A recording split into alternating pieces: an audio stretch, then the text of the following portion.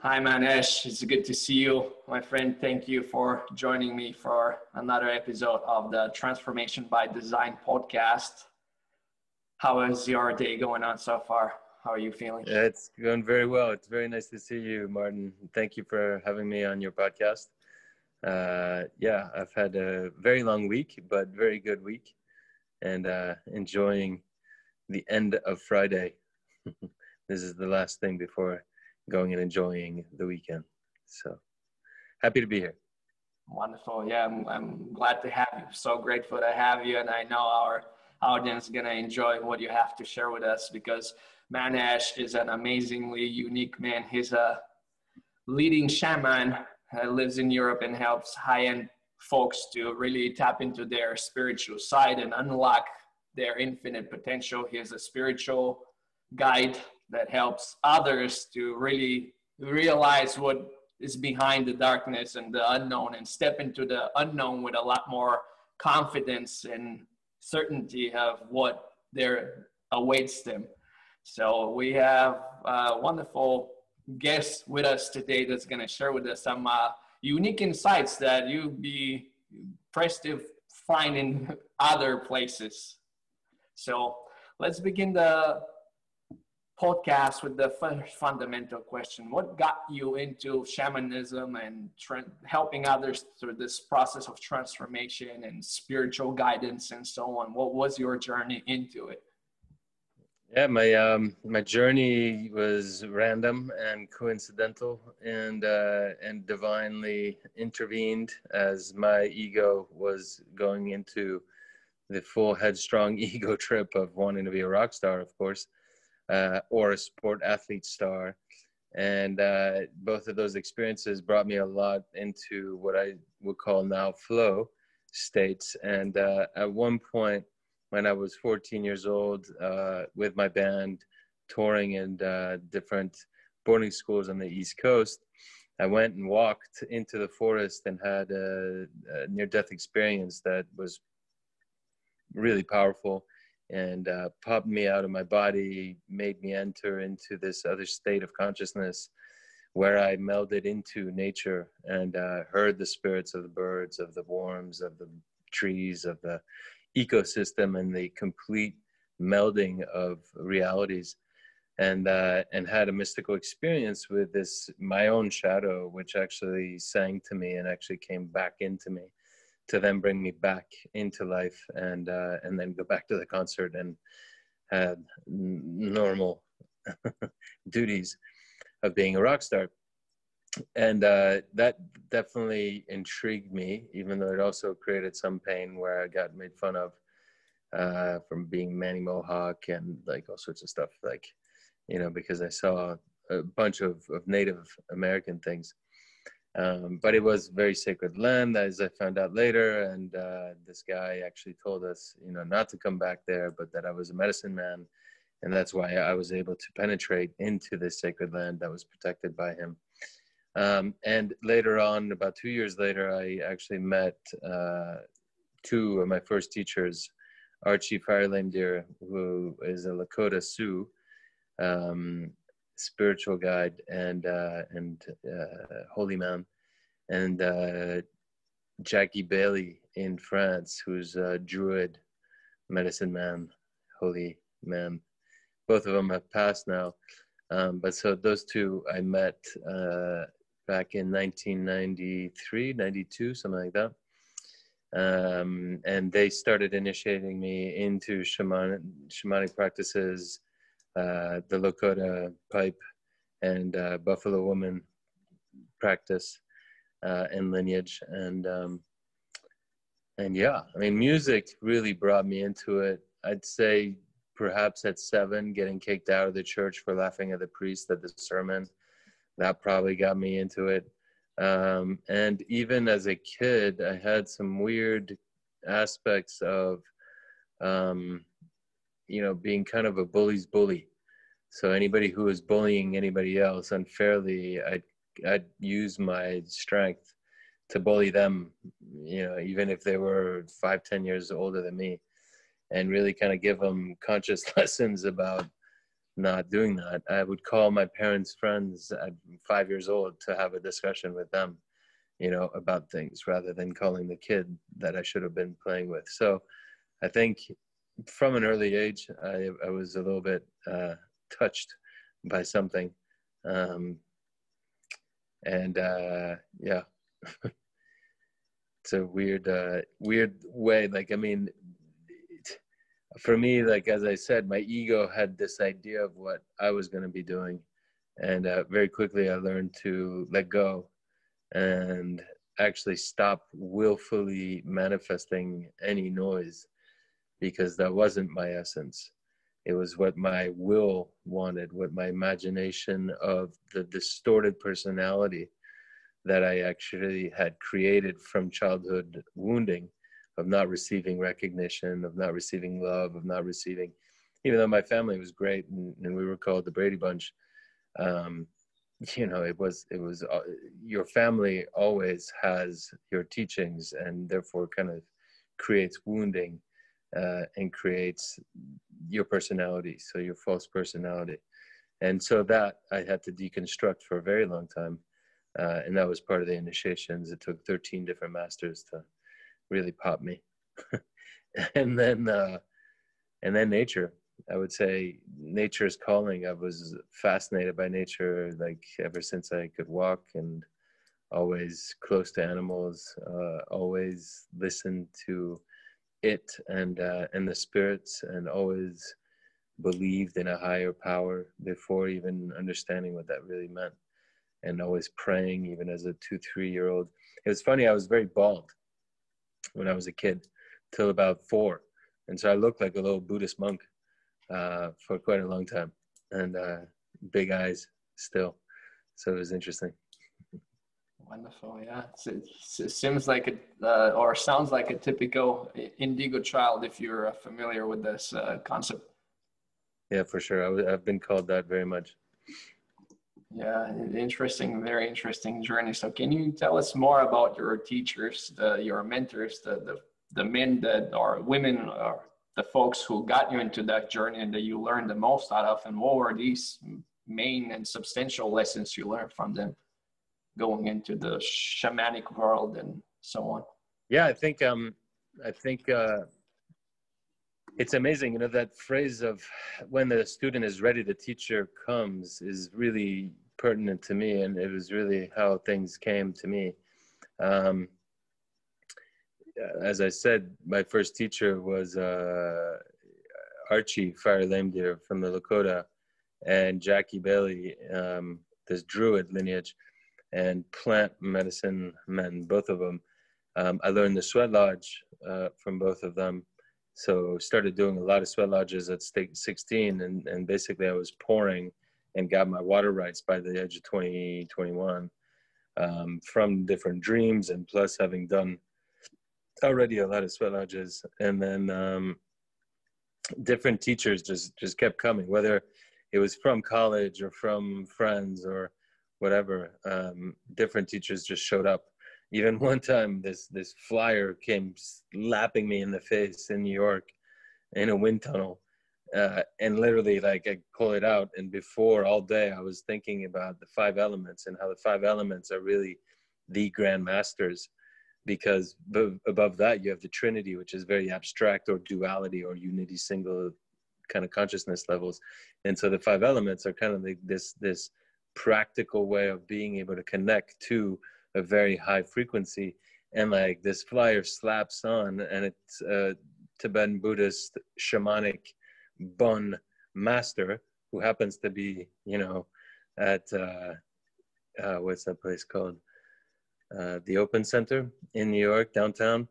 And he was giving a free lecture literally in 5 minutes, and I was around the corner, and I was like, well, okay, I gotta go. And then he became one of my teachers. And on one of his retreats, a soul retrieval retreat in Colorado, Crestone, he was going back on the temple as we did this incredible offering to the elements of the mountain and all the spirits. And I said, forget it, I'm staying on the mountain. This is my temple. And this guy taps on my shoulder, and that was John Milton, who then I became apprentice of for 13 years. It was like, did you say nature was your temple? And I was like, yep. Like, do you want to experience real magic nature? I was like, yep. Come this way. Okay, I'm following a crazy man. I might go die, you know, but you just follow it because you feel that pull of destiny basically calling you to reach that next level, to learn that deeper thing, to take you deeper.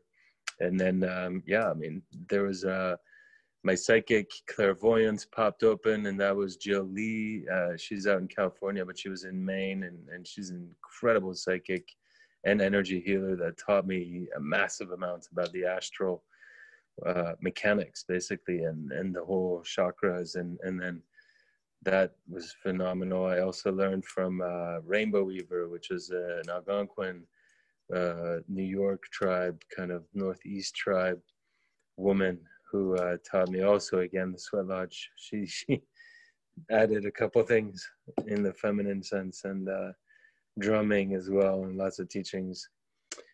Let's see who else. I mean, then after that, it just kind of came. I mean, Charles Lawrence was a great influence, brought me to the Naraya dance, which is incredible. And I still participate in that with John Milton and also Archie. I did a lot of ceremonies, and then we had some really nice conversations with Robert White Mountain, another Lakota, somewhat spiritual warrior. And yeah, and on. Shoshone, Bear, Shaman, Pete, Yellow John, really good. Studied with him for a while. And then the plant medicines from South America as well, with Maria Cristina and Guillermo and a bunch of others. And then some of the Keros knowledge as well, as I really went into the South America. So I kind of got this very broad teaching, and I would call him more of a teacher brother, because we both taught to each other, but we really had an amazing friendship, and we walked together, healing others and having a practice, and then even healing together others, and doing all sorts of experiments. That was Shed Le, who is a Vietnamese French shaman, and we hung out here in the southwest of France. And I did some pretty amazing growth with him on all sorts of things. And so that's kind of my run. Afterwards, I think direct experiences, like getting hit by lightning, doing 44 days of Vision Quest, doing the work. I mean, doing 13 years of Vision Quests, and going every year back into the hole with yourself and nothing, working on that ego a lot. And then, of course, like seeing people, being at service, and allowing life to come and give the different clients the different wounds. So it was a long answer, but I think that's probably the fullest that somebody's gotten. Yeah, no, absolutely. It's wonderful. Like, you have all these different backgrounds of knowledge and all these different modalities and teachers that you've been able to organize all this knowledge and experience and so on, which is so unique. And when you said vision quest, what do you mean by this? Can you tell us a little bit more? So traditionally, in the White Buffalo tradition, which is the Lakota spiritual passage of the 7 rites, one of the rites is a vision quest. So there's the to get the pipe, there's the pipe ceremony, there's the sweat lodge, I mean, there's the sun dance, the women rites, etc. And one of them is the vision quest. And the vision quest is basically going into nature for an extended amount of time, blocking yourself into kind of a medicine wheel, so a pretty tight space. Some people, you bury yourself in a hole so you don't move for 4 days. You usually fast, you don't sleep, you don't eat, you don't drink. And for 4 days and 4 nights, you just basically are praying, purging, and going into a whole other state of being, which is this pure essence of finding your vision of yourself, your frequency, your resonance in a way. And so I did a lot of those. At one point I was doing 2 a year, And then I ended up doing 44 days. So the 44 days, John Milton has a bit of a different, evolved, modern way of doing it, where there's a little bit more comfort. You can drink water. He even allows some food.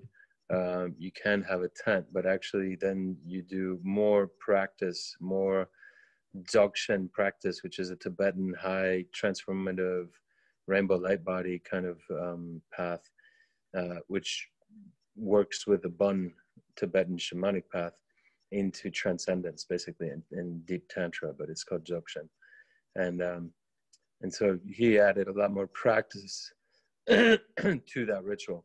And then I've kind of created the Wisdom Quest, which is taking some of those teachings, some of my own experiences, adding, the Sweat Lodge, which was usually always there with the Lakotas, and then I'm adding the plant medicine afterwards. So you really have this bomb of a reset of getting deep into your core.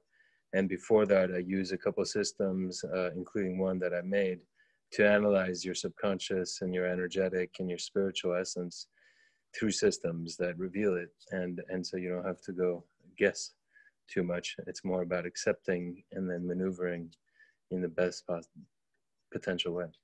Wonderful. That sounds fascinating. Like all these things I'm so curious about. I'm like, wow, I'm curious. It's just, this has been one of my, where I am today, all this curiosity for all these things that, the senses, the senses and so on that we use to make sense of the world cannot really give us a clear understanding of, because they're very limited in their scope.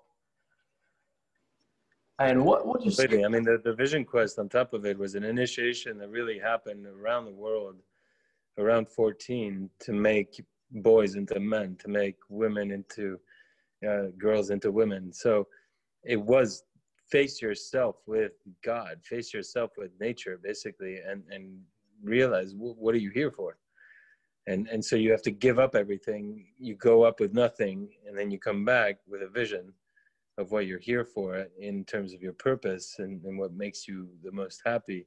And then the whole community gives you everything for you to be able to do that, which is quite a beautiful thing, which in a way bar mitzvahs and communion and things like that in Christianity was, except now we don't do the work. We just get the gifts. Yeah, no, so we lack deep initiation. Yeah, no, I've studied some of the work of Joseph Campbell. Yeah. He's done a lot of research into those different tribes. Yeah, this definitely, the initiation has always been a part of human society, and all these rituals of bringing one from into adulthood and becoming acquainted with their true self again, and going through this experience, the dark night of the soul, as some people refer to, or having similar experience to where the ego dies, or at least you experience the ego dead in some way, right? That would be another way to put it. But yeah, this is something that definitely has been lost in our modern society, which is all about consumerism and convenience and comfort.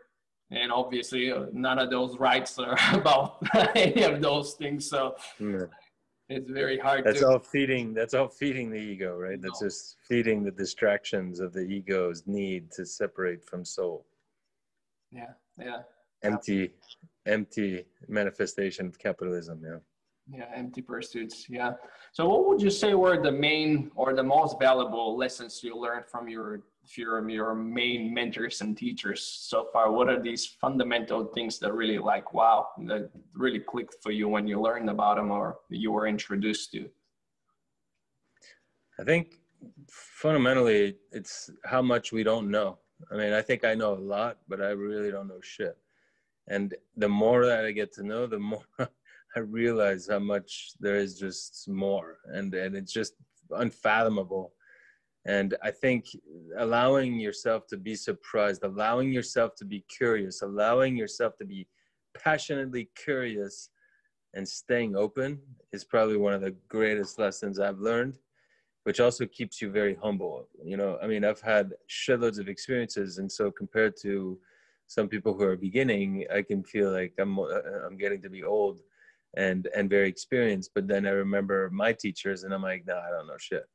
but like you're just kind of going through the process, right? And it's amazing, because then in that there's also the great gift of giving the space to the other also.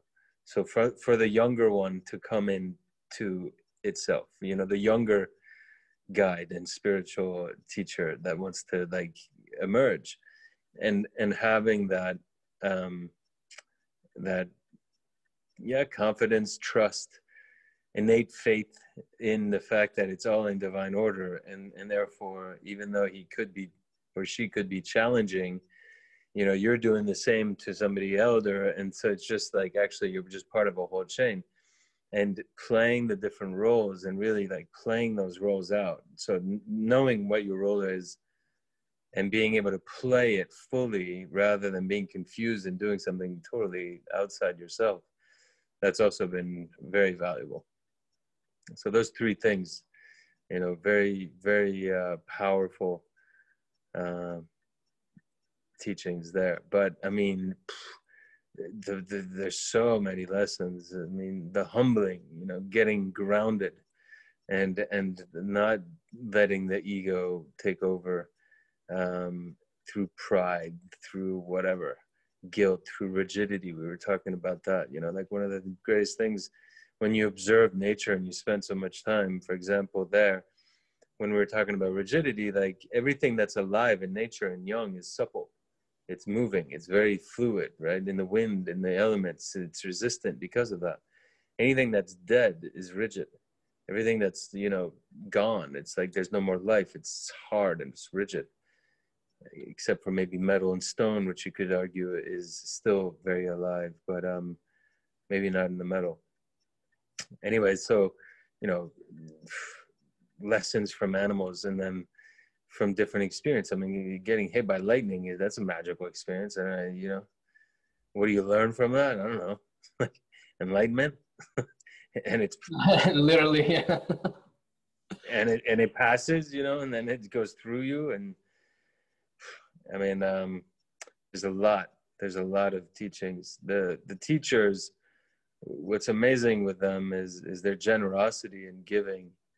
I think that's, and being in service, really, you know, like the real dedication to serve humanity, to serve the other, and to have that generosity to put their own desires, needs, and things in second place for some time, for considerable amount of time, to give to the other so that the other can advance. You know, I think it's a beautiful, dignified, noble way of being. No, absolutely. I think we were talking about this earlier. This misconception that you always have to like kind of like take or away when you like, because again, the world we live in, based on trade and sales and so on, you give something and you get something in return. So you always, there's this misconception that you always have to receive the what comes to you in return from the person to you who you give to, where the reality is always energy exchange that is taking place. And if you're coming from a service, as you said, from this genuine desire to serve others, if you give energy out, which is what you do by serving others, the energy will have to flow back into you. It's a natural law of the universe of balance that keeps things in balance. You just don't have to expect it from the same place. Maybe it'll come in a very unexpected way, but if you're open to it, and again, yeah, absolutely. I totally agree with this. And also with keeping yourself curious about things. I mean, I'm the same way. The more I learn, and this is something I do on a daily basis, this is a daily routine for me to learn something new. And you always the more you learn, the more you realize how on the intellectual level, how much we don't understand. And we would never, because that's the limitation. The intellect is the limitation. If we are to really develop or tap into this intuitive feeling, we can know everything without even knowing about it, without learning, just by how it works, which is I mean, the mind is interesting because it's also where the imagination can create infinitely, and so it's unlimited when you allow it to be. But we're very scared of that because if we allow the mind to really go to its edge, it's psychotic, it's crazy. It talks to other voices that other people don't hear. It talks to and sees potentially other things that are not visible to the real world, right? And yet that's exactly where magic resides, and that's exactly where wonder and inspiration and, you know, the crazy genius, it's all there. It's all on that edge of the mind, where the psychedelics take you, and beyond that even, you know. So where the shamanic state, where the ecstasy takes you, where the sexual orgasm, where that drive to, like, you know, seek something that is exciting, all of that is in that border of the mind. And it's exactly what needs to be not only explored deeply, you have to go through it to find a whole other level of awareness and consciousness. And so the limits of the mind are fascinating, and the rigidity of consciousness by programming, of conditioning, is incredible. I mean, we're living in a time where we all know that within 3 months of fear, we can be programmed. Well, guess what? We just got programmed. Oh, yeah. And look at the entire mass of consciousness has become asleep. Like, there's a lot of people that were kind of waking up, and whoop, they just went right back, closed doors, you know, and they're like, no, no, thank you. Scared, fear, and literally have lowered in consciousness. It's actually frightening and beautiful at the same time to see how sharp that system is. In 3 months, you can reprogram, you know, humanity, and how tight they have the system, whoever's programming it, down. But it's also amazing to watch that it is systematic, you know. Oh, yeah. The whole consciousness is systematic. So are we living in a hologram? Our brain is tapped into the hologram, making the hologram, getting fed by the hologram. And, you know, that's why birthday systems and this and that all work, because there is actually a simulation hologram. But that's intense, you know, like the when you go into deep shamanism and you love nature and animals, and because you have this very emotional connection to their teachings, to their beauty, to their, but they're actually a hologram. We're in a simulation where there is nothing that's organic, in a sense. Like, organic what? Like, we were all consciousness and then triggers of emotions of a nervous system. It's fascinating, right? And then yet we're living these real experiences that we say is real. Is it? Is it? Yes, a good question, right? Is it? Well, we're definitely never gonna know it while we live in it, because the way I see it is again, if you're not going in through these, as you said, what it really is letting go of the desire for control, of this need for certainty, and being able to surrender yourself into a deep experience, like, as you said, with the plant medicine or whatever the kind of the shortcut is for someone who hasn't been deeply meditating for long years and putting themselves in those experiences, to be able to tap into an experience and just get a taste of what this could be, and just, again, surrender this desire to control and let it be. Yeah, exactly. Go through the experience is what is really stopping us. And that's why the system that you mentioned right now, the system of fear, is so effective, because nobody's willing to let go of this desire for control, because we still programmed since early childhood to be in survival mode, to be surviving of the fittest rather than thriving, because every time we connect to those lower emotions, they're all animalistic, in the sense they're part of the body. They're not ours, but because we don't have, or a lot of us lack the distinction between me, myself, my body, and my mind, we associate and take on these as being us, where they're just the software of the body telling you, oh, maybe this is not a good idea. Exactly. I mean, the whole exploration of your body and realizing your machine is one of the expertise that I try to teach people.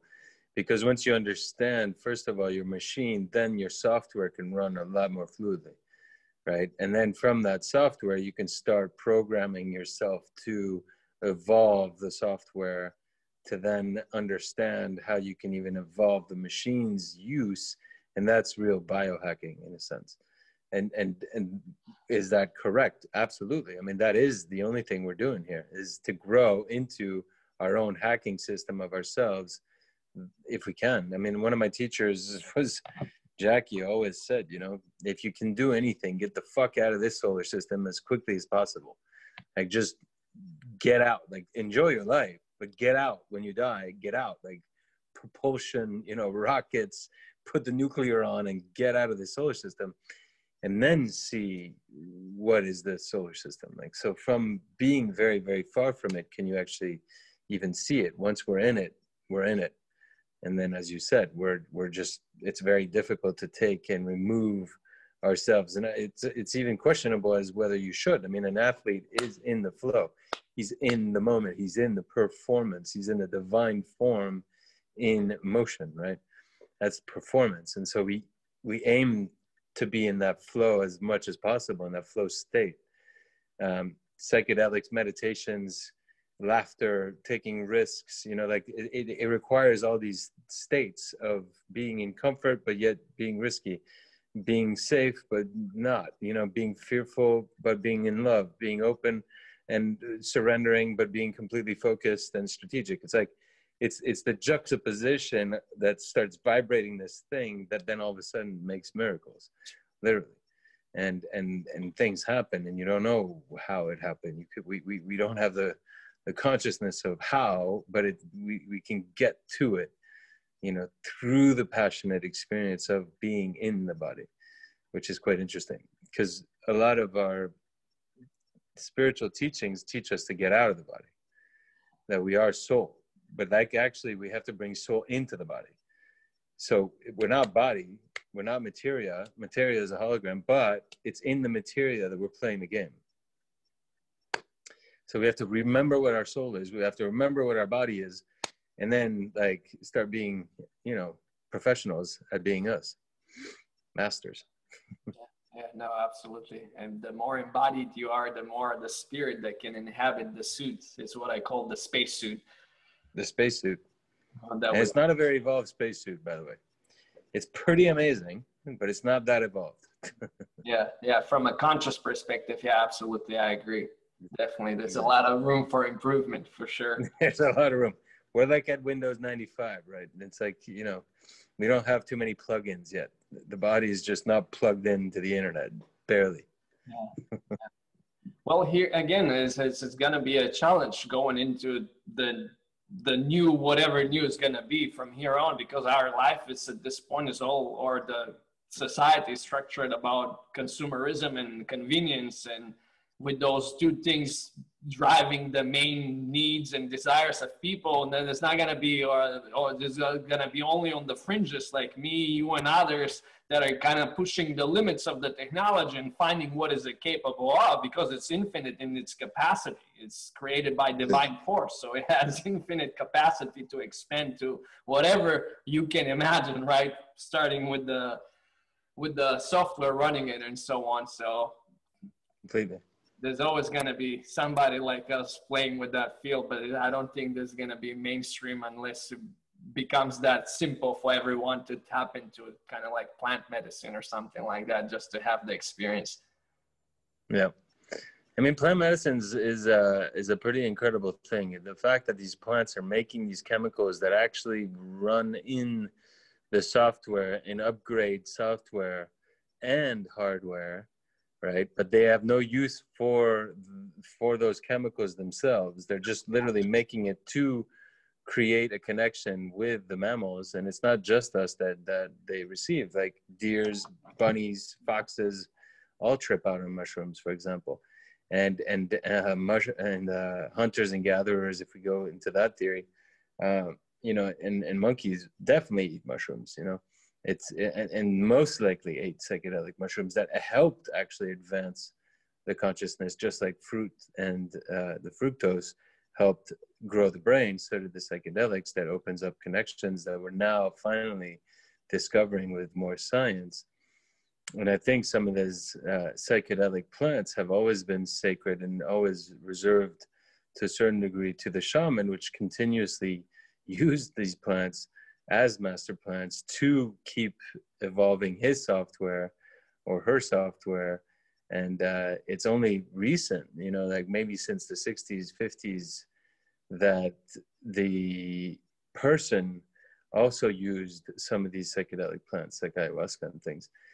Before that, it was the shaman that went into that world, saw what he needed to heal the body of the other. But because we're so starved because of the hijacking that's happened with Christianity of spirituality in, I would say, the Western world, we've forgotten the essence of spiritual practice. You know, like real spiritual practice is pushing our limits. And I think most of Christianity was founded on shamanic practices that use psychedelics. And so they kept it for their own, you know, top priests and banned it from the poor to create class segregation that went with scarcity, which is the basics of control. And it's to conquer, you have to divide. So divide them through consciousness, right? And so it is like this deep war of consciousness when meditations, even science at one point was considered, you know, against the church, therefore bad. Now it's become the church, and it's like the new church. And if the science says yes, then we can do it. You know, it's like, but we still have government that's trying to like do that. And then the morals of our Christian thinking or religious thinkings also put limitations in thinking that a plant is going to evolve us. And it's not a shortcut. It's not a cheat code. It's actually a instrumental piece of feeding the software that needs to be done a lot, especially today, where we're evolving rapidly into a whole new way with AI rapidly taking over a certain aspects. We need to evolve our brain into a much more continuous state of these higher states of consciousness that meditation or plants can give us. And we need to really get there a lot more than this very superficial conscious consumerism is bringing us, because otherwise we won't survive. There's a huge amounts of networks that are about to break down, right? Yeah, absolutely, absolutely. But again, this is what I like to call art school, and we're here to learn individually as a whole, kind of like collection of consciousness that's here in this school learning, kind of like in pretty much kindergarten here still on the mass level. That's for sure, for sure. But we can still play. I mean, it's a very fun place to play. Oh no, absolutely. That's exactly how I see it. It's an amazing playground that we come to play, and it's all about collaborating and making it more fun, because that's how games become more fun to play, rather than having this separation. And that's why me and folks like you and everyone that's serving others to really transform and step into a deeper place and understanding of what this game is all about is so powerful, because then we can all play rather than being separated by all these differences that are all just here. They don't exist really. We hold them as true, these beliefs and ideas and mindsets of whatever programming software you want to call it, right? All these limitations, because it's all always here, nowhere else. It's all psychological all the time. 100%, exactly. What would you say was the most important lesson that you had to learn up to this point in your journey in shamanism and so on personal growth? I think it's really coming to terms that your free will is extremely limited, and that you surrender to your destiny. And the faster you do that, the faster you are able to enjoy yourself. As soon as you aren't surrendered, you're creating pain bodies, you're creating distortion fields, you're creating karma, you're creating unresolved consciousness, basically, and hooks from triggers, hooks from, your old wounds. So yeah, that surrendering to the fact that we don't have so much free will. And yet in that, there's so much beauty. the free will is that you surrender. Like that's our free will. Or not. And then you create havoc, basically. So I think that's one of the biggest lessons. And in that, you serve. You surrender to serve what life wants out of you rather than what you want out of life. It's a whole different perception field that creates new opportunities, new functioning, new time, new space, and new realizations, actually. And the potential of therefore manifesting becomes way bigger because it bypasses the limits of the ego mind.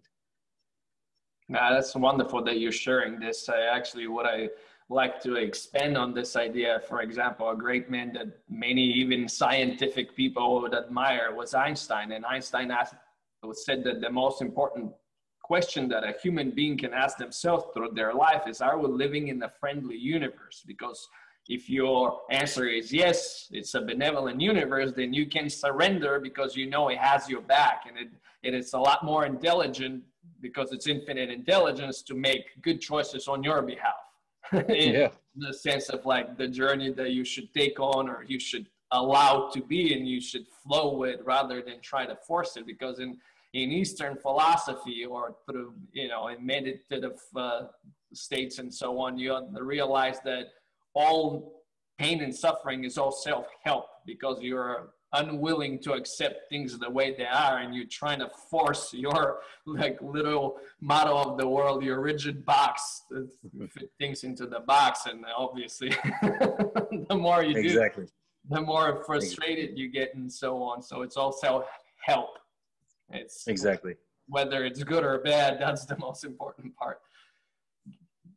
And even that's a questionable aspect. I mean, that's just plus and minus. That's just, it's the ping pong of the match of life charging itself. So the more extremes you can go, the more charge you actually have to play with for transcendence. And so, your ego trying to control things and retain it into a small box makes you actually lose a lot of that charge. And then you get depressed because you can't activate stuff. So again, allowing yourself to sway through, and whatever your fear is, you have to go through it. It's not an option. You're not gonna you can wait and wait and wait, but life's waiting and eternally more patient than you. So at one point or another, it's just gonna grab you and throw you through the door, and it'll be more violent than if you had just walked in. That's funny that you say this, because I like to explain it the same way. Like life, the lessons we are here in Earth School, and it's not a choice. The only choice you have is either you're gonna learn through pain and suffering, or through insight and wisdom, which is a proactive act of learning and growing rather than waiting. Because it starts to knock. First it's a little knock, then it's a little knock, and then eventually gets to the point where it punches you so hard in the face that you don't know what happened. Exactly, 100%. In the ever-escalating feedback loop. Exactly. Wonderful, wonderful. I'm glad that we're vibing and resonating on these ideas. What was the most powerful program, or in your case, obviously, was this exposure to shamanic and this spiritual teachers that have been, like, I would imagine, especially the Native Americans and so on. This is something that you're not going to find online or something like that. It's an experience. So what was the most dramatic or like transformative of those experiences you went through, and what was your main takeaway from them? Because yours are quite unique. So I would love to hear about them. I mean, so many. I definitely, I'll use a course, and I'll use a physical shamanic experience. I mean, besides the Vision Quest, which I talked about, I think one of the most powerful seminars I did was the soul retrieval with Tenzin Rengyal Rinpoche, who I think still does them in Creston here and there. And it was amazing because the ritual itself was very graceful and very beautiful, up in the mountain, burning, praying, doing movements, calling in spirits, and releasing, putting intentions, very soft, very beautiful, 2 weeks later, super violent, super powerful vision, woke up in the middle of the night, you know, like with tens and 75 screens all going at the same time in like a yogic form. And that was incredible power. You know, it was just power of the magic of what spiritual teaching can be, where you teach through dreams and it can be very real. And I remember after the whole experience that must have lasted 20 minutes, waking me up at 3 a.m, bent backwards and seeing visions and him explaining all of the soul pieces that he's bringing back into my body at that moment to make me feel complete and throughout space and time. Yeah, like, that's mind-blowing that you can like all of a sudden open up all of space and time and all merge it back into a moment. You know, it's pretty incredible of your whole being through psychic connections, through the dream space, through the physical body being woken and brought into a certain pain body, suffering, so that the experience is very powerful and remarkable, meaning like it marks you. And it did. It marked me for life. Like I remember that experience. Seeing a Yeti and encountering a Yeti in a Bigfoot in a vision quest, that scared the shit out of me. That was remarkable. And that taught me that there's magic beings that exist that are way higher consciousness than us, and that science has not really discovered all of life yet on this earth.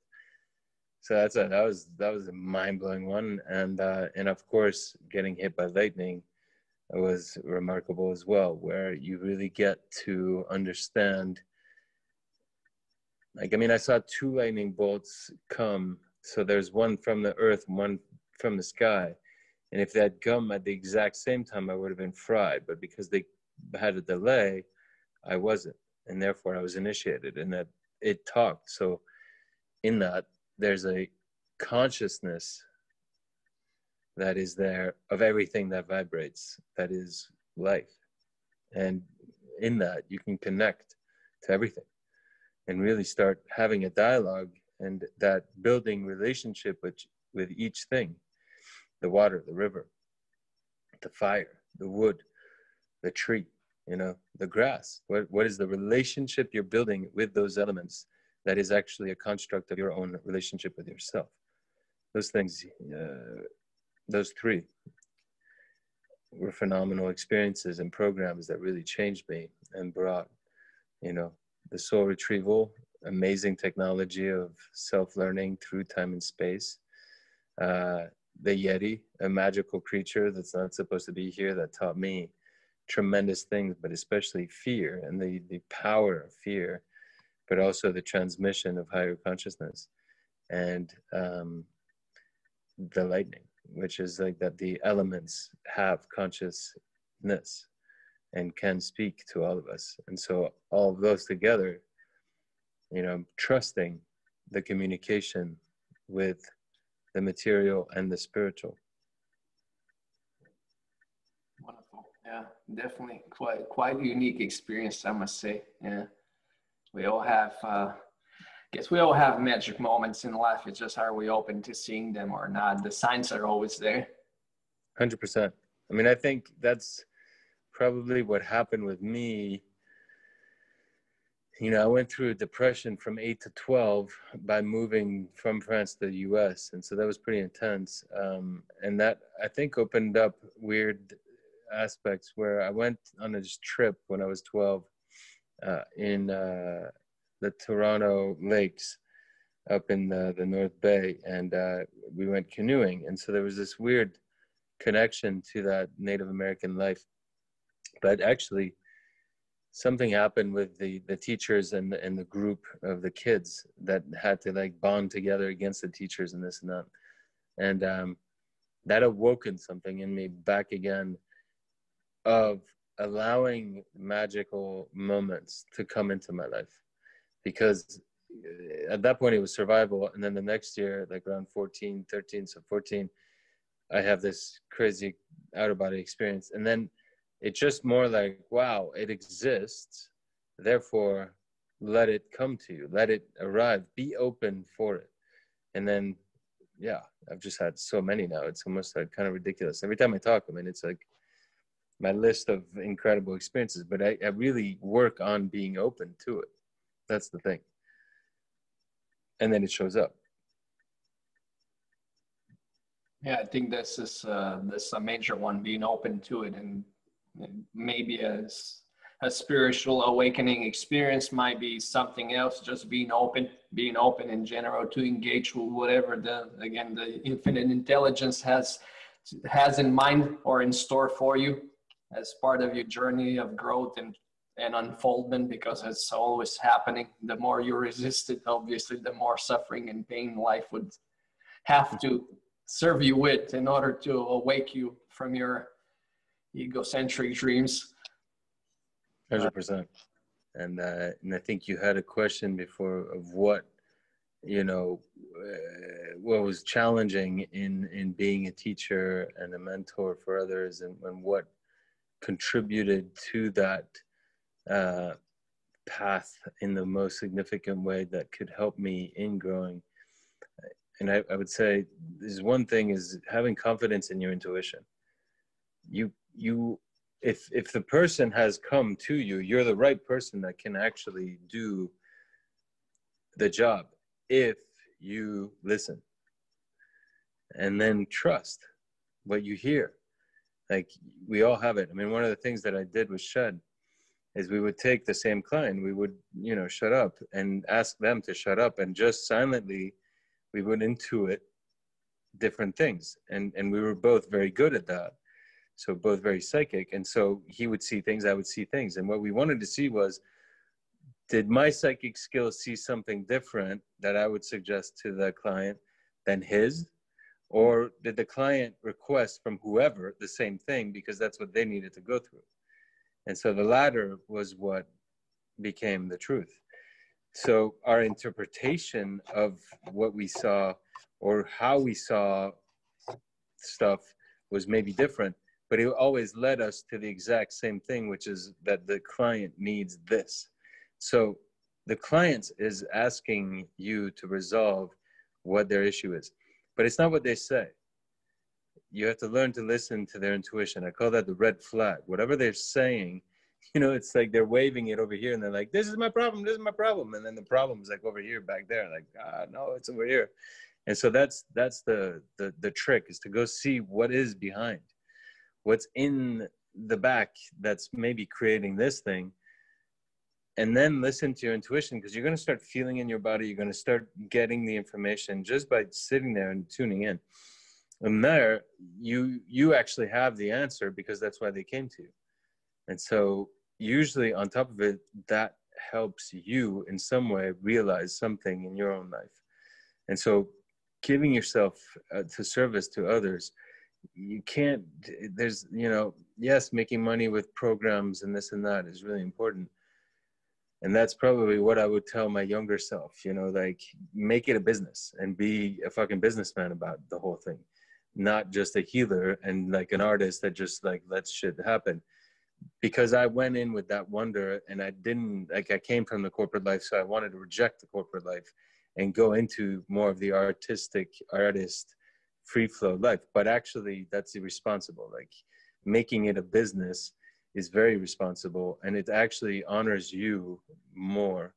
And most of my teachers, you know, like, it wasn't a business for them, and like, they didn't, yet it was. And the people that actually were more successful treated with respect in the fact that it was a business and made it because of that, versus not. But giving coaching or one-to-one, and always having that, even though it's not the best business, let's say, expandability, like, you know, it doesn't scale. Yet that is so important, because that teaches everything. That teaches you the human qualities. That teaches you the subconscious. And then you start seeing, once you have 1,000 clients, you start seeing the human profile. You start seeing the human essence. You start seeing the commonalities. You start seeing the human issues, right? And then you get to see from the different success stories all sorts of different things that work for different people, which then you become a very wise person to guide others because of the experience of the other. It's actually kind of interesting. And then you gain from that also for your own life. It's almost like you get so nourished by the other. So I think for somebody, make a business, but always have a certain time for one-on-one coaching, because that's where you learn the most for yourself and to help the other. More so than any seminar, any podcast or anything.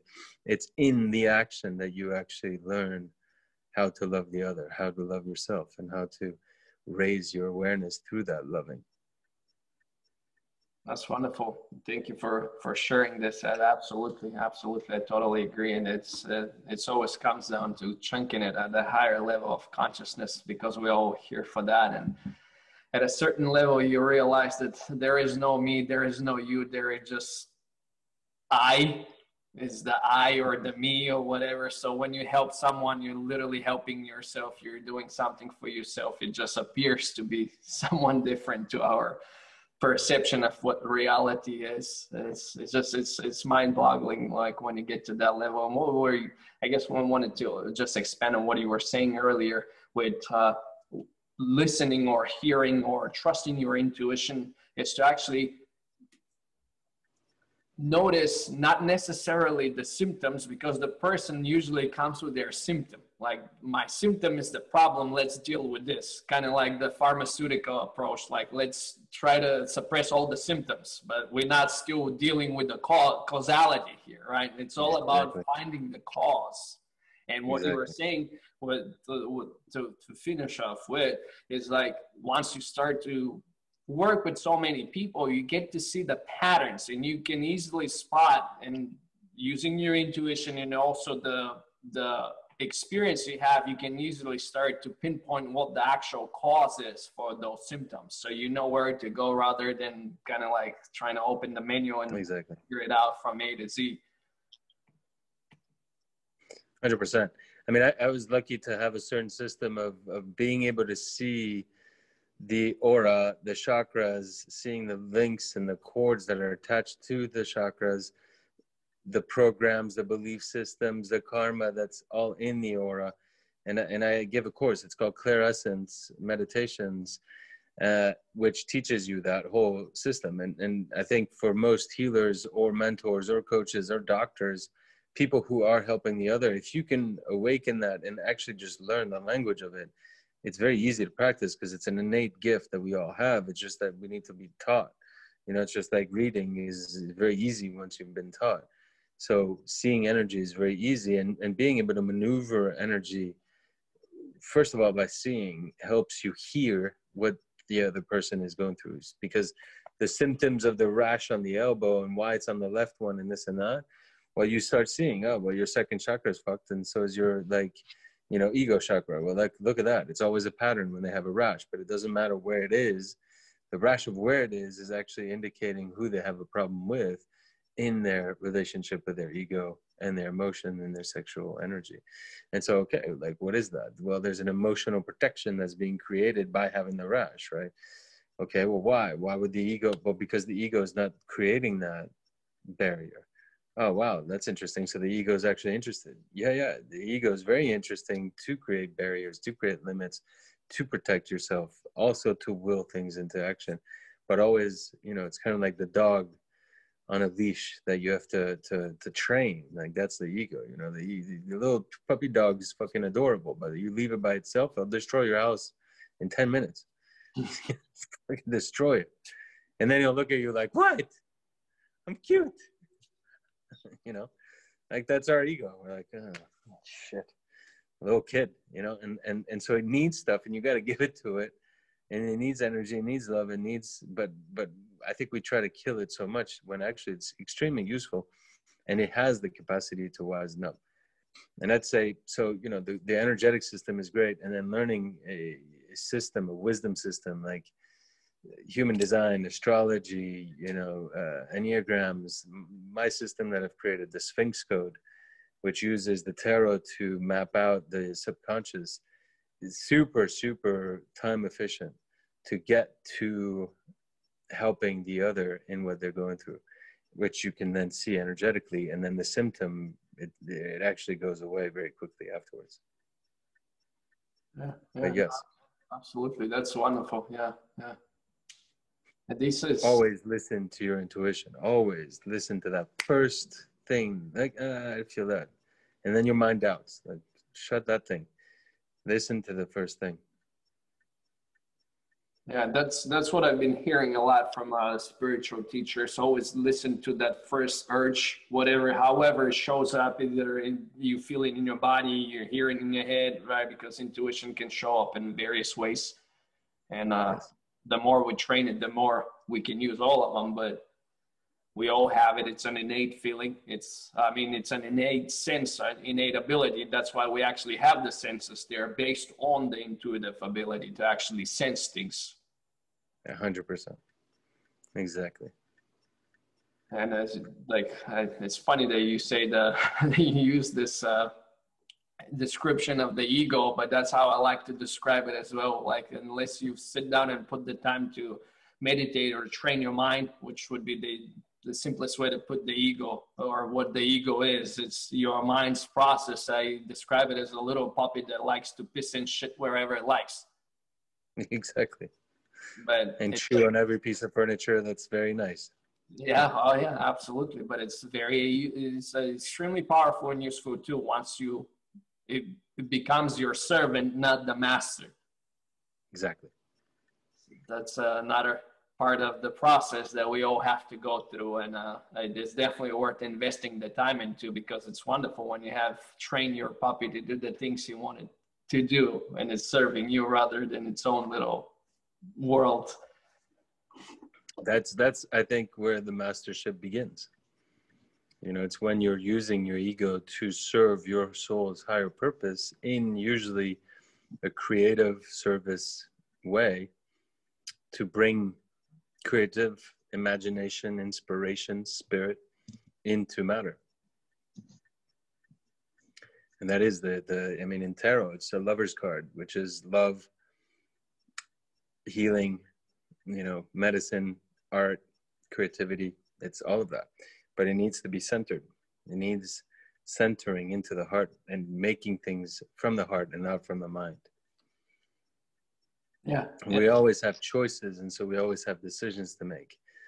And whether we do the decisions from our heart, which keeps us centered, grounded into our soul, or from the mind and the ego's triggers and traps, is really our only choice. It's come back into your heart to make that choice, that decision.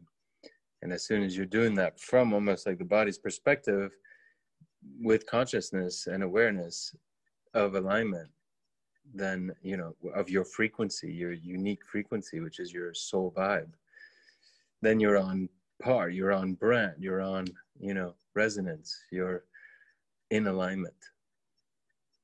Yeah, no, absolutely. It's fundamental, the coherence, alignment between the heart and mind, and it's always coming from the heart place when we make decisions and so on is fundamental, because it's very easy using language and so on for the mind or the ego to convince us to buy into things that are not necessarily ideal for the big picture of our soul's desire and our mission here on this game of life.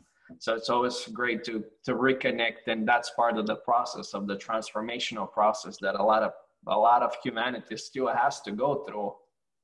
100%. To come from this place from being heart-centered and always coming from this place of kindness, compassion, giving, serving, loving, being joyful, and us enjoying that rare opportunity we have in this reincarnation to all play together in this game of life, in this wonderful times that we are, easier than ever, most abundant than ever and stuff, and just so many opportunities to seize upon and take advantage of. Thank you so much, Manex, for... You're welcome, Martin. It's a pleasure. Always very good to talk to you. I hope that helps somebody somewhere, I'm sure. I wish you good luck.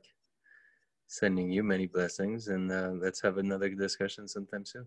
Sure, absolutely. I'm sure that this information will fall into the right ears, or it will just trigger the exact insights that somebody needs to have in that very moment, because that's what happens. As you said, when the student is ready, the teacher will appear. And it's actually, this works both ways, right? When the teacher is ready, the student will present themselves as well. So that's a wonderful thing. And thank you, our wonderful audience, for tuning in again for another great episode with some unique insights today, with Manex sharing with us all those things. How can people find more about you and your work and so on and connect with you? So the best is my site, manexibar.com, which is MANEXIBAR.com. Otherwise, at Solvana, I have some teachings there. You can type in Claire Essence in Google, and then the frequence.life.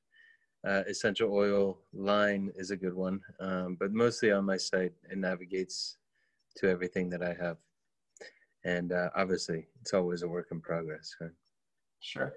Like everything else, right? So you said, you just to clarify, you recommended earlier this program that helps people to read others' energy to have a better idea of where they're at or what's going on for them. Can you again repeat the name of the program and give the details? Yeah. It's Claire Essence. So CLAIRESSENCE,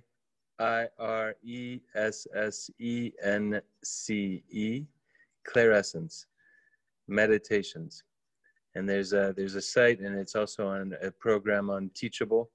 And I don't think it's quite on Solvana yet, but it will be eventually.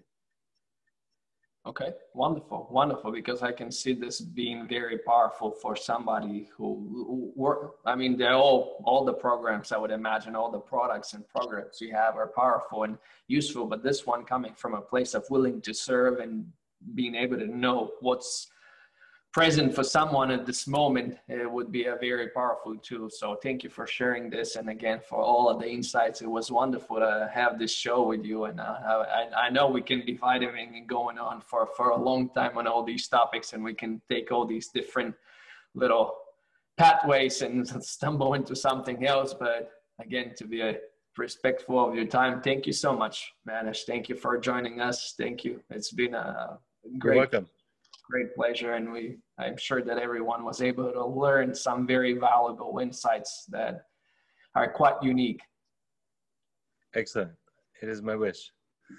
And thank you so much. With blessings. With blessings, yes. Thank you, my friend. Thank you.